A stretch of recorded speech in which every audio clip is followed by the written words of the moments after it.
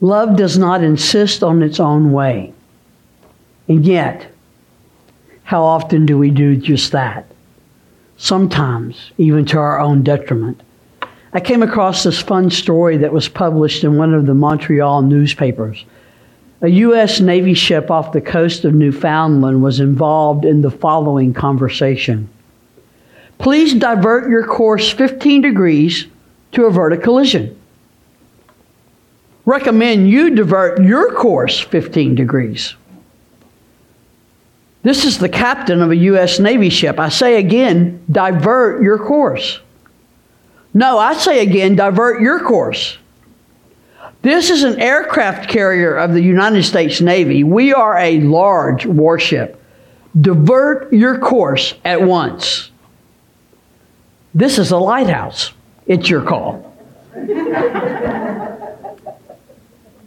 Today we continue our sermon series based on the book, The Gospel According to Dr. Seuss by James W. Kemp. I want us to take a look at a lesser-known story Seuss wrote called The Zacks. It's short, so I'm going to read it in its entirety.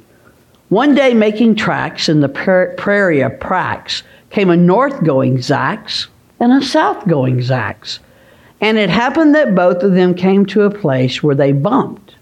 There they stood, foot to foot, face to face. Look here now, the north-going Zacks said, I say. You are blocking my path. You are right in my way. I'm a north-going Zacks, and I always go north. Get out of my way now and let me go forth. Who's in whose way? Snapped the south-going Zacks. I always go south, making south-going tracks. So you're in my way, and I ask you to move, and let me go south in my south-going groove. Then the north-going Zacks puffed his chest up with pride. I never, he said, take a step to one side. And I'll prove to you that I won't change my ways if I have to keep standing here 59 days. And I'll prove to you, yelled the south-going Zacks, that I can stand here in the prairie of Prax for 59 years, for I live by a rule that I learned as a boy back in south-going school. Never budge, that's my rule. Never budge in the least, not an inch to the west, not an inch to the east. I'll stay here, not budging. I can and I will, if it makes you and me and the whole world stand still. Well, of course, the world didn't stand still. The world grew. In a couple of years, the new highway came through, and they built it right over those two stubborn Zacks and left them there standing unbudged in their tracks. Dr. Seuss had such a way of calling us out, didn't he? Just as the Apostle Paul did. That's not how love behaves. And yet, all too often, here we are, people who claim to love our family, claim to love our neighbor, claim to love our God, claim to love creation. But we are unwilling to deal with change, unwilling to do things differently. I like what I like. And I'm afraid that is especially true sometimes when it comes to the church. Sometimes we've gotten into our heads that church has always been a certain way. And it is an edict of God that it should always be that way. A friend of mine tells a wonderful story about the parishioner one time who told her one too many times, I only like the good old songs of the church. And her smart mouth went into overdrive, and she replied, you mean like Gregorian chants? If we think the church is unchanging, we're just plain wrong. Scripture tells us that God is a creator. And I believe that the church is a living creation adapting as it needs to find ways to help people know God, be in relationship with God, to be vehicles of love and grace to others. Today we celebrate All Saints' Day. We remember those in the faith who are now part of that great crowd of witnesses described for us in Hebrews 12:1. So then, with endurance, let us also run the race that is laid out in front of us, since we have such a great cloud of witnesses surrounding us. Let's throw off any extra baggage, get rid of the sin that trips us up. Now they live eternally with God, but we believe they surround us, support us, encourage us, join us in our faith journeys. And by saints, we're not talking about those who have been officially given that title by the Roman Catholic Church. No, we mean everyone who has walked with Jesus, who has been faithful in following and penitent in failing. Included are the family members we miss, our friends who meant so much to us, famous people we never knew personally but who worked tirelessly in Christian service. We remember them, and they inspire us. We commune along with them, and they encourage us in our faith journeys. You know, I wonder sometimes what they think when we dig in our heels and say, absolutely not. I don't like that, and I don't want the church to be doing that. A change like that is terrible. Think about the church your mother grew up in. It may not have been all that different, but could a woman wear slacks to church without being the talk of the town? What about your grandfather's church?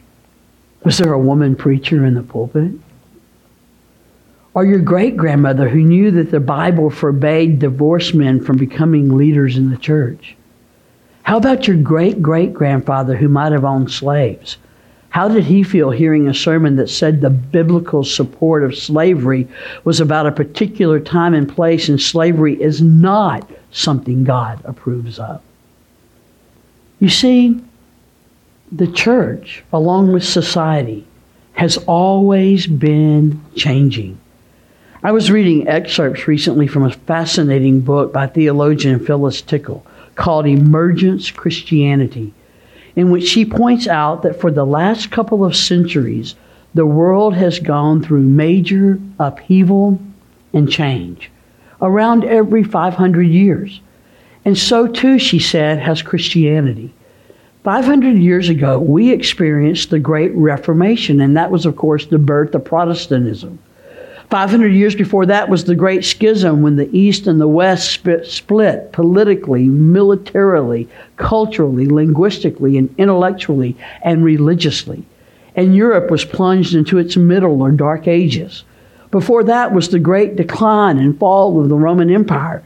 And before that, the great transformation when Christianity emerged in the first place. Phyllis Tickle and others say that we are living in a time of that next overturning, and that's not necessarily a bad thing.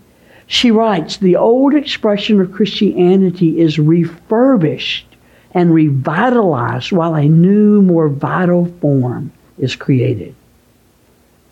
Change is to be expected, even welcomed, because it keeps the church effective in what?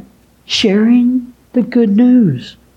That's a good thing, unless you're a Zacks. When the Zacks refuse to budge, remember what happens? The world simply goes on around them. It moves forward, and they are left in a standoff, going nowhere, not growing, not transforming, not living and sharing the love of God. I think God loves even the Zacks, right? But it must cause Jesus to weep when we cling to the old and simply will not open our hands and hearts to the new. Of course, not everything new is good, and that's why we must be disciplined in prayer and discernment. That's why we need to be open to the Holy Spirit, like we sang about at the beginning of the service. That's why we need to have deep, meaningful conversations with our neighbors and really, really listen. The Zacks are convinced that there is no other way to live other than the one they've always known. How many people did Jesus convince otherwise? Today we celebrate Holy Communion surrounded by a gathering of saints so large we can't even imagine. And each and every one of them, I dare say, had to wrestle with change in their lives, in their religion, in their church.